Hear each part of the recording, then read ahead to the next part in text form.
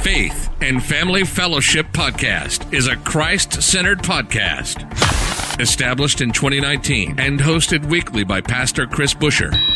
Addressing a host of topics such as the Great Commission, Christian discipleship, and often featuring interviews with special guests who are experts in their field. The views and events expressed on this podcast and all related materials belong solely to their author and not necessarily to the author's employer, organization, committee, or other group or individual. While all attempts are made to present accurate information, some information may become outdated over time. Faith and Family Fellowship Podcast makes every attempt to timely update any and all such information. Without further delay, here's another powerful episode of Faith and Family Fellowship Podcast.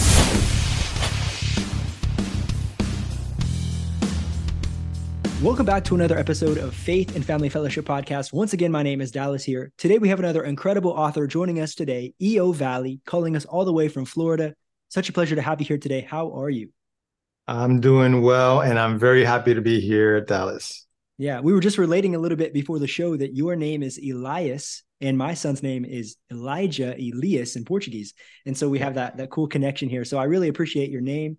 It is a biblical name for all of those who are listening and wonder, where does that name come from? It is Elijah in English. It's such a joy to have you here today. And so you recently wrote a book called That's Not What the Bible Says, Unraveling Common Misconceptions for Better Biblical Understanding. And if this isn't something that we need today, with so many confusing things that are happening in our world, different interpretations, Bibles, not Bibles, but we could say churches changing. This is the way that it's supposed to be, What does the Bible truly say? And I think that that's your heart behind this message here today in your book. And so if you could just tell us a little bit about who you are, and then we'll go directly into the book itself after that. Yeah, sure. So I actually grew up in the church. I don't ever remember in my younger years not being in some kind of church. And that was my mother's doing. It was going to church. For me, it's what people did. I guess growing up in those early years in Puerto Rico, it's what you did. You didn't question it. It wasn't like, I'm not going to church. What are you talking about? But at the age of 18, I wind up leaving the church, not God. I never had a problem with God whatsoever in my life. But at the time, something happened in the church at the age of 18. And, at the age of 18, you don't process things well, and you take everything personal. And that's what wind up happening, even though I was involved with the church quite a bit. So I stepped away from the church for many, many years. Many years later, God made a way for me to find my way back. And I say it that way because there's different views on how someone becomes a Christian, right? And I think that what I found out later on, after I came back to the church, was that somebody was actually praying for me. So what wound up happening is that all of a sudden, like out of nowhere, things started to change in my life. I mean, things started happening that you'd imagine you having a job at an office and you go to the office and you're standing in front of the building and it's a bakery. You're like, what? How did my office become a bakery? Right? It's like, and that's not what happened. It's just that jarring. And just one thing after the other, like every couple of days, there was something new that was happening. And I just, for the life of me, and nothing that was related. None of the things that were happening were related. But I started to get anxious about it. I didn't know what was going on. And it was about, I would say about 5 weeks, maybe 6 weeks after this, that it just hit me, just like out of the blue.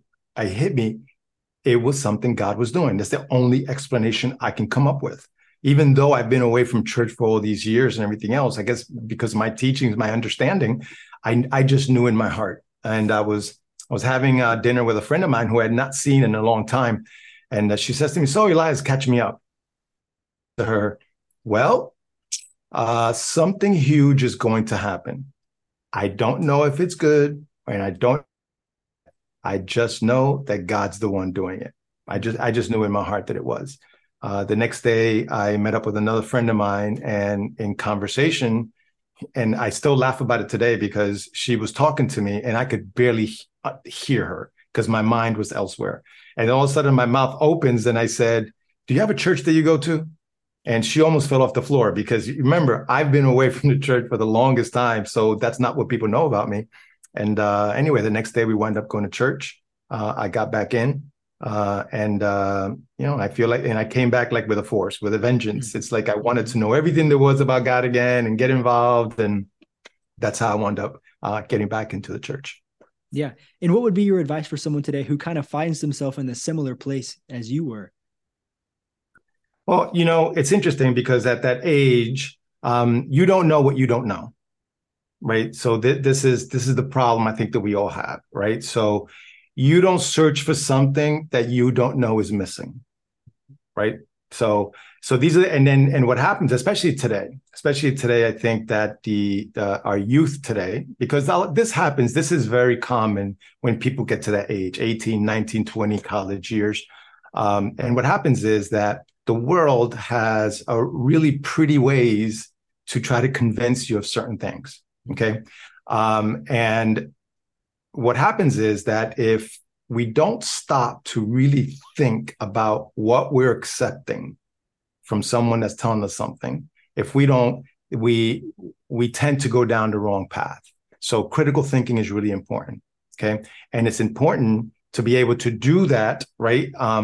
Logically, right? And to really look at who you're speaking to, what their why, what is their purpose for them telling you what they're telling you, and everything else, and then look at their lives and see where that's going. So I'll give you a quick one, right? So I had a great conversation recently with someone who was very dear to me, and they're 22 years old, and we started to have the conversation about God, and they couldn't understand why God. And I said, I don't understand. What do you mean, why God? And they were saying, I don't understand why it is that we can't, as a society, right, just come up with our own laws. Why can't we govern ourselves? Why is it that we can't come up with our own laws, right, with our own commands and the things that we need to do, and we all agree on it, and that's what we do? Why is it that we need a God, in quotes, right, to do that? So I said, okay, well, let's think about that for a second.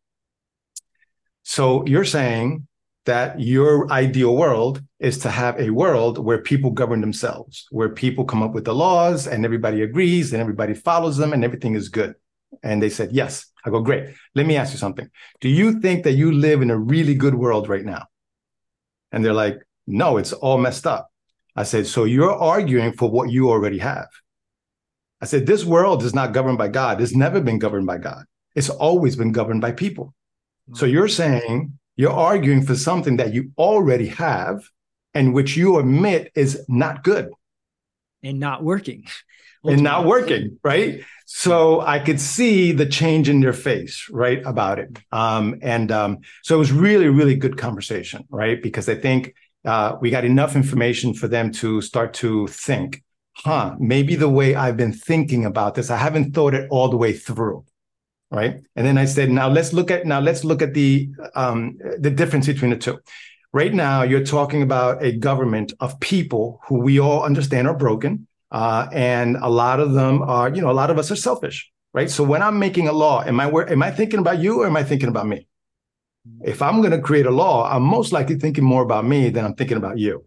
OK, so we know we have that problem. I said, wouldn't it be better to have a lawmaker who is absolutely perfect and just, who's able to make laws that benefit you, from a God that loves you and has mercy and has grace and knows how to balance it all? Which would you really, really prefer, that or what you have today? And at that point, the person said to me, this is the first time that I've been able to speak to someone to get clarity from someone who understands scripture and is able to explain it in a way with compassion. Wow. Right. So for me, I think that's so true, because there's so many people that have the first part, but then with the compassion, that's the kicker. That's what we need there. We need it. Right. If you do all things without love, I mean, 100%, because it wasn't an argument throughout the whole time. I kept asking them questions. Here's a question. What's the answer? Here's a question. What's the answer? At the end, they came to the same conclusion that I came to. I didn't have to force it on them. Now, typically, that's a good apologetist. I'm not one of that. I'm not an apologetics guy. I'm really not. I think that happened to be that one case where it just came up and the words came to me. But I think we as Christians need to get better at that. and me included. I think we need to get better at that so that we can have those conversations with people so that they can come to the same conclusion that we've already come to without forcing it on them. Wow. I have one more question. What would you say about a silent believer? Wow. So that's like a 2-hour conversation. A silent believer. Okay. So Jesus says, it's okay. So there's a misconception, talking about misconceptions, right? Mm-hmm. So some people believe that Christians produce fruit. That is a misconception. Christians don't produce fruit. Christians only bear fruit. All the fruit is produced by Jesus. Okay. He's clear about that. He is the vine. We're the branches. We only bear fruit. Okay. So the way he puts it is, he says to his disciples, he says, so stick close to me, abide in me. Mm-hmm. Okay. That's what he says. Okay. So he tells us in John, he tells us this big dissertation. He tells us, abide in me, because when you don't abide in me, without me, you could do nothing. Okay. So the whole idea behind Jesus telling his disciples to abide in him so that they can bear fruit, because they can't bear fruit otherwise. So if Jesus is the one who produces the fruit, all I have to do is stay close to Jesus. Okay. So if you are a silent Christian, okay, you have to ask, how closely are you abiding in Jesus? Because he's producing the fruit. So if you're not bearing fruit, then how much are you really abiding in Jesus that you have no fruit on your branches? That's the question that we should ask ourselves, right? So if you don't think, if, you know, anything that we do, if you find that you're not bearing fruit, the question you should be asking is, it's not that you have to go out there and, you know, become a scholar or start doing all these things. No, what we need to do is get closer to Jesus. So I would say that a person that either doesn't feel like they should be or can or whatever, I would say to just visit their relationship with Jesus. How close are you abiding in Jesus? Because if you abide in Jesus, you don't have to worry about what you have to say. That fruit's just going to come. That's the best answer that I could have ever received from the silent believer. Thank you so much for giving that. That's something that I had to wrestle with as well, because I'm a missionary, right? Before I lived in Brazil, I lived in Asia. In my missionary, you know, the work we were doing in Asia was very street ministry based. When I came to Brazil, it was more in the church based. And I kind of wrestled with God, I'm not really being a missionary. I'm not being used in the way I thought I was supposed to be. And he's like, I want you in the church because people are coming, but they still don't know me. And so that's when I understood people do become close to God as well, but they don't touch him. Just like the woman with the issue of blood, she touched him for the healing, right? But there were a crowd around Jesus, but she touched him. Right. Mm-hmm. And so we have to be close, but we have to touch him as well. We have to put in that work and spend the time with him and bear fruit. That's amazing. Thank you so much. Yeah. And by the way, you make a really good point that I think that we sometimes get caught up as to what it is to do missions, what it is to work with God. But the work is everywhere, including the church. And a lot of times we don't realize that there are more people in the church lost sometimes, I think, that there are in the world. That's the hard thing I had to swallow. I didn't understand that in the beginning. You know, I was, God, I don't understand what I'm doing right now. Yeah, but he's absolutely continued doing it in this way for the last 5 years. And I'm so grateful that this has been the ministry that we've been a part of. Awesome. Yeah. Let's talk about your book a little bit more, those misconceptions. And so just to discuss a couple of those that you have, you were talking about Jesus's baptism, the Good Samaritan parable, and some others there, other biblical events. So if you can just, what was your heart behind this book?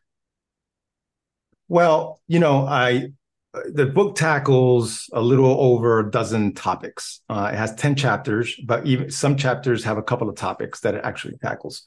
You know, the after death, what happens after death, right? What is the soul? Is the soul immortal? You know, what is really baptism, fasting, all those things that are in there. And at first, when I started thinking about writing the book, I thought, I don't want this to be a book where here's a problem, here's an answer. Mm-hmm. I didn't want it to be that, because there's too much of that. And I think that while that is good and we need that, I think what we really need, okay, because to me, that's giving fish. There's a problem here and I'm going to give you the answer. I just gave you the fish. My heart is actually in teaching you how to fish, right? So that's really my heart behind this is I don't want to just give you the answer. I want to take you on a journey, just like I did with that friend, that conversation I had. It says, let's ask some questions. Does this make sense? Okay, so let's read this verse right here and see, does it make sense? What you think it means, does it really mean that? So let's go on a journey. Let's look at some other passages. Let's go into the Old Testament, and let's see if we can get more information that'll give us clarity on this that we're reading, right? So one is, yes, in the book I give you the answer. So yes, I give you the fish. But two, hopefully, I'm also showing you how to fish, how to get that. And the third one, which is the biggest one, is I want them to go back to the Bible. I'm glad that you bought my book, and I'm glad that you're reading it. But if it doesn't lead you to the Bible, I didn't do my job. Because honestly, that's where I would prefer. If you had a choice of buying my book or the Bible, I would tell you go buy the Bible, right? That's where I want you to go. And I think that there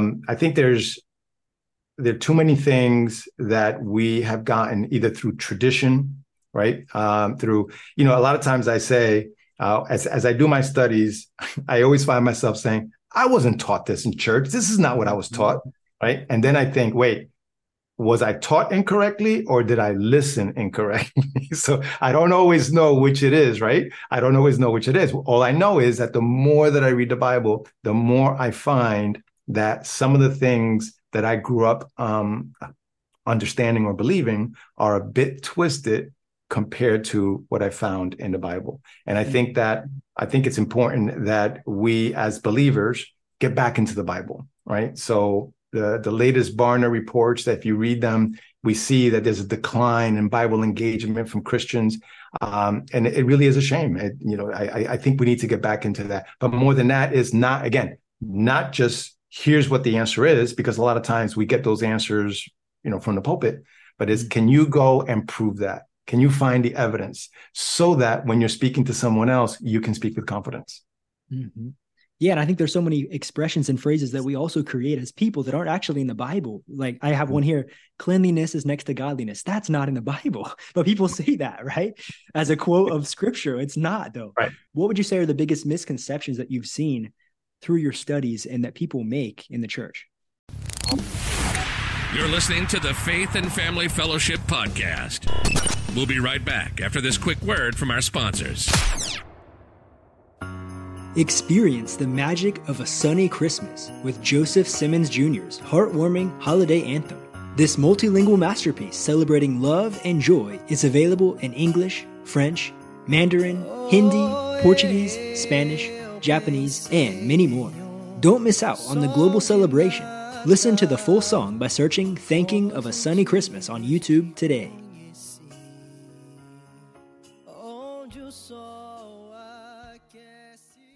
Discover the transformative journey of Unwavering Hope by Rhonda Mincy. This powerful book illuminates the profound impact on hope in navigating life's biggest challenges. Drawing from personal experiences and everyday heroes, Rhonda offers practical strategies for growth. Embrace hope, cultivate faith, and find resilience. Buy this book now on Amazon and embrace your own journey to unwavering hope.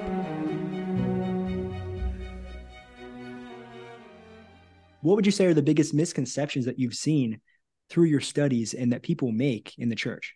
Yeah, some of them are really obvious and some of them are not. Okay, so that's one of the things that you're going to find in the book, right? That some of them are going to be, yes, I remember growing up reading this, knowing this, and this was an obvious one. There's some others that are not so obvious, right? Where you're like, I kind of sort of knew this, but now I see it more deeply. So I would say, one of the ones that's really interesting, right? So I typically, when I'm speaking about the book, I tell people, this is what I have, my introduction is, do you remember little Moses in his basket, as a child floating down the Nile River? And of course, everybody says, yes, I remember that. I go, that never happened.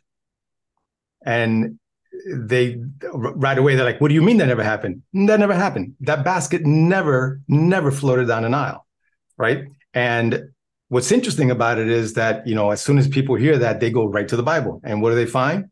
That basket never moved. Moses' mom put that basket in a particular spot where it was going to be found and it never moved. But I've heard preachers preach how God's hand was moving on that basket, navigating him down the Nile. And, you look at that and you go, okay, so how did I get there? How is it? Why is it that I believe that Moses, his that basket traveled down the Nile? I initially were talking to someone, and the argument was, or the conversation was about, what happens when we die. Okay. And this person's position was that when we die, we go to heaven. And so the question was, okay, so what makes you think that? So their response was, well, the Bible says, it says, to be absent from the body is to be with the Lord. Yeah, no, that's not what it says. That's close to what it says, but is not what it says. Okay. So I have them go back to the scripture. I said, read it again and just one more time. And you tell me if it actually says what you just said. And it doesn't. So I go, now I'm not arguing, my point about whether I'm right or wrong. That's not the point. The point is you just quoted something you quoted incorrectly. And we do that so there's some quotes that just don't exist whatsoever. But then there's some that only exist like 3/4 right. And because you took out some of the words, you change its meaning. And I think that happens a lot. And I think the biggest one, to answer your question, has to do with the first chapter, which is what happens when we die. Okay, that there's a lot of different opinions, right? And the one thing that I want to bring across is that I don't want to bring my opinion in the book, right? The idea is, let's take what the opinions are. Now let's go to scripture. Let's go find every single scripture that talks about death or about someone dying. And let's see what it says when that person dies. Let's talk about what in scripture, when God speaks or Jesus speaks about, a dead person. Let's look at all those scriptures, right? And let's take off those glasses that are tainted, right? With, things, tradition and things we learned in the past. And let's see, what does it actually say? Right. And again, trying to get people to that, but to the final answer. So I think that's one of the biggest ones. And honestly, it's been the biggest struggle for people to accept what is introduced in the book, because at the end of it, it's like you have no more arguments. And so the other thing that I do in the book is that I don't just present one side. Okay, because I see that and I get frustrated when I read a teaching and it's one-sided. Whereas like, I'm just going to show you just the verses that I found, that prove my point. I get frustrated because I know there's other verses out there that seem to say something different, right? So I like to bring those in as well to say, okay, so well, on this hand, this is what it says. On the other hand, we find this. So how do we reconcile that? All right. So having that information available from both sides, I think, brings the person to a better understanding of the topic. And would you say that this book is for the mature believer, for the newcomers in the faith? Who would you say that this is more written toward? So I've been leading Bible studies for a really long time. And in those studies, I've had baby Christians that, just found their way, a month or two, a couple of months ago, and then people that have been church for 10, 15, 20 years.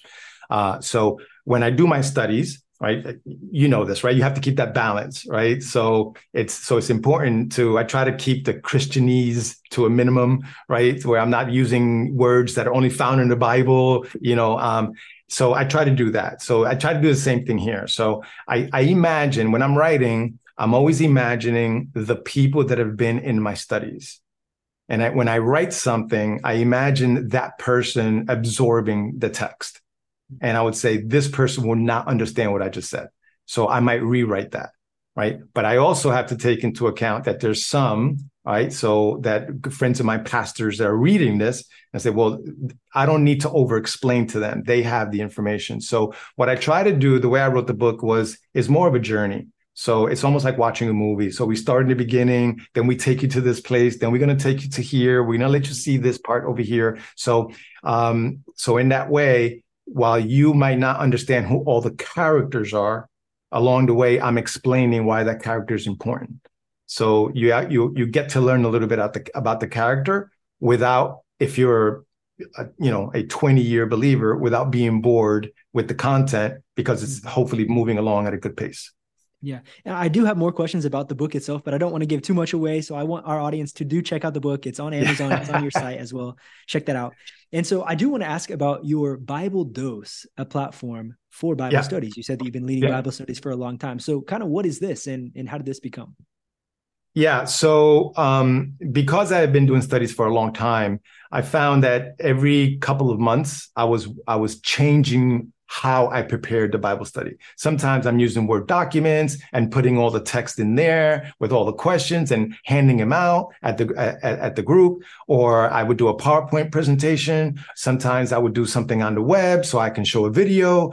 So I just kept changing how to do that. So and there was nothing that I could find, a tool to help me prepare Bible studies. Then everything was great. And then the next thing that happened was COVID happened, and we found ourselves not being able to meet, especially indoors. So now we're outdoors. So guess what? I don't have a big screen. So I can't show the content on a big screen. So that became a challenge. So I started to look to see if there was any tools. There are no tools out there. All the Bible study tools and apps that I find are for individual study, not for group study. So because I also own a software development company, I decided to create an application for group study. So the gist of it is, imagine that we're in a group study. There's 10, 15, however many people at the study. So I take out my tablet, and what I do is, so each person, as they're all together, they log in, and then I control the devices. So what happens is, if I want you to go to John 3:16, I push a button, and now John 3:16 appears on your screen.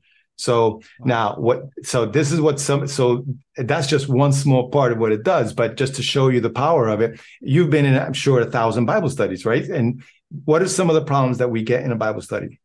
One, people who are new believers don't know how to navigate the Bible. So when you tell them to go to Matthew 13, they ask you, is that in the Old Testament or the New Testament? Right? So, and you have to wait for those people to catch up. Then you ask someone, can you read Luke 3:7-10?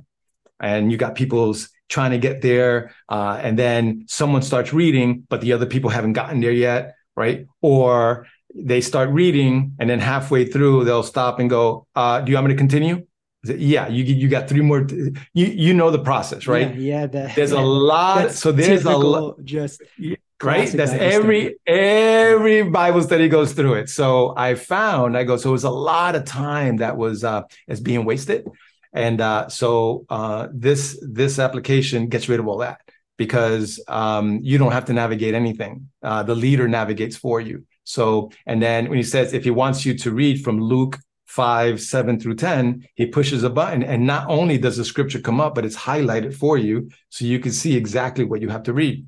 Right. So now I want to say, now this is a good passage. Let's take a look at it in the NIV version. I hit another button, and now the NIV version appears in your screen. Then I can have them compared.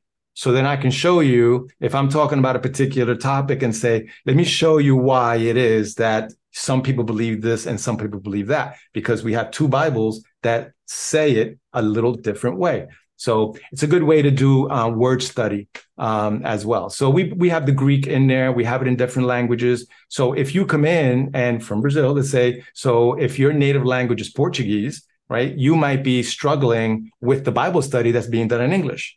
But what if you can just push a button and now see everything that's happening in your language? Wow. This is a Bible study tool we didn't know that we needed, but now that we do know it exists, we have to download. So please share the link for that, and we'll also put that for the description as well of the podcast today for our audience to check that out. That's amazing. Yeah. So Bible Dose is we've making some really big changes and updates. So right now we anticipate that March will be the rollout. Because one of the things, so when we initially designed it, we designed it for small Bible studies and groups, but we've elevated that to do it at a church level. Yeah, it sounds like this could be so helpful in churches as well. Right. Yes. Wow. So the idea in the church would be, so if you have a church, right, you want to make sure that the content that's being taught or spoken about in Bible studies, that it's correct, right? It's the stuff that your church believes. So it allows you, so at an administration level, to control, right, and to disseminate the actual Bible studies that are being done within your church. And there's a lot of groups that, I mean, a lot of churches that have the outbreaks, you know, that through the week they meet up and do all of that. So yeah, it makes total sense. Absolutely. Let's continue here and go on to your nonprofit organization. We can close out with this, My Neighbor PR. What is this?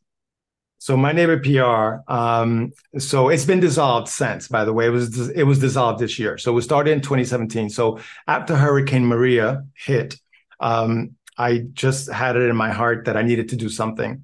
And so there was no electricity in Puerto Rico, no water. It was a mess. And some people didn't receive water or electricity for 9 months. Imagine living in that, right? So I got together with a couple of friends of mine. I said, come on, we have to go to Puerto Rico. So we grabbed the first flight that we possibly could get, which was a couple of weeks after the hurricane.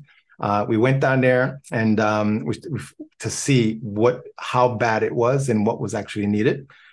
So then I decided, I came back and I said, okay, well, we need to do something here. What's the best way to do it? And while I started to do some of the things on my own, doing fundraisers and going down there, and so we would go, and our target was to visit 100 families in a day.